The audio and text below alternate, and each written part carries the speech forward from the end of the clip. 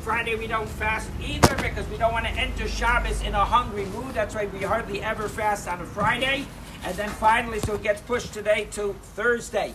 And again, this is all, as we mentioned earlier, this is a reminder. Another point is tonight is we do the search for the chametz. Tomorrow morning before 11 o'clock, we burn the chametz. Even though we're allowed to enjoy chametz throughout the day, we want to burn it in its proper time like we do every year.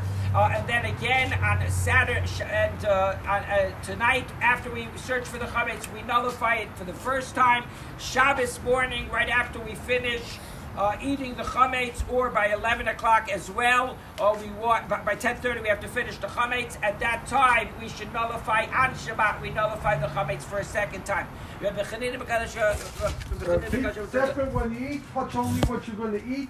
And everybody's welcome to have breakfast. You want to have a mitzvah to eat. It's part of the mitzvah, and then it allows you to eat. Those that are on Zoom could eat at this point to have that mitzvah.